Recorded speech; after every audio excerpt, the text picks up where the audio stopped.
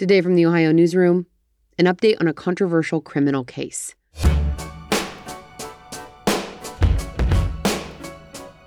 Today from the Ohio Newsroom takes you around the state, connecting you with news and neighbors from all over Ohio. I'm Claire Roth.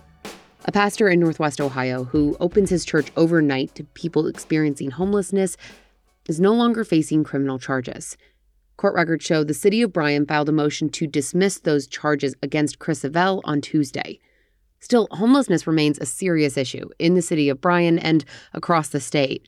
The Ohio Newsroom's Erin Gottsacker spoke with Avell before his case was dismissed. She has this report. It was a story that played out on a national stage. The pastor of Dad's Place in Bryan, Ohio, facing charges tonight after opening his church to the homeless. It all stems from what the pastor says is God's work, helping the homeless stay out of the cold. Continuing coverage out of Williams County, the pastor at Dad's Place filed a lawsuit against the city of Bryan. The fight over a church's right to house homeless people appears to now be over, but an even bigger problem continues: Ohio's rising rate of homelessness and the lack of shelters, especially in rural areas. Between 2020 and 2023, the state's 80 non-urban counties experienced a nearly 7% increase in the number of unhoused people, according to an annual count. The problem plays out a lot differently in places like Bryan than it would in a big city.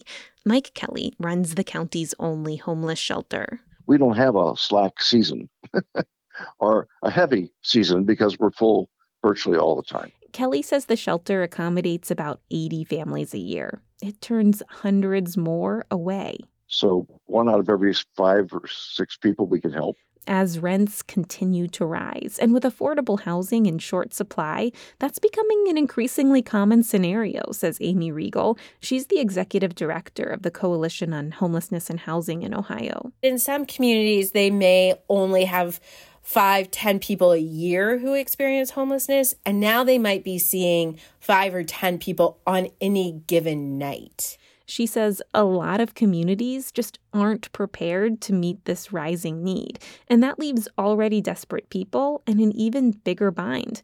The lack of a heavily populated area means the next closest homeless shelter could be hours away. And when you think about the fact in a rural community, let alone a rural county, most of them do not have public transportation, that it is then trying to find a ride or trying to find other ways to get from where you are at that moment to that safe place to sleep that night. So who fills in the gap? A lot of times it's religious organizations, Riegel says, like Pastor Chris Avell's church, Dad's Place. Our service is simply staying open 24/7. Of course, people who have nowhere else to go, they found sanctuary. They found a place where they can come and be cared to, loved, not judged. But the reality of achieving that came into conflict with the law when the city claimed Dad's Place endangered people by violating zoning rules and fire code. The city has since filed a motion to dismiss those charges, though it reserves the right to refile. It did not respond to a request for comment. While this particular case is finished, Amy Riegel says it's raised an important discussion around criminalizing homelessness. I think we as a community need to realign and kind of get better at saying, how do we help this person, rather than saying what rule is the helper breaking in these situations.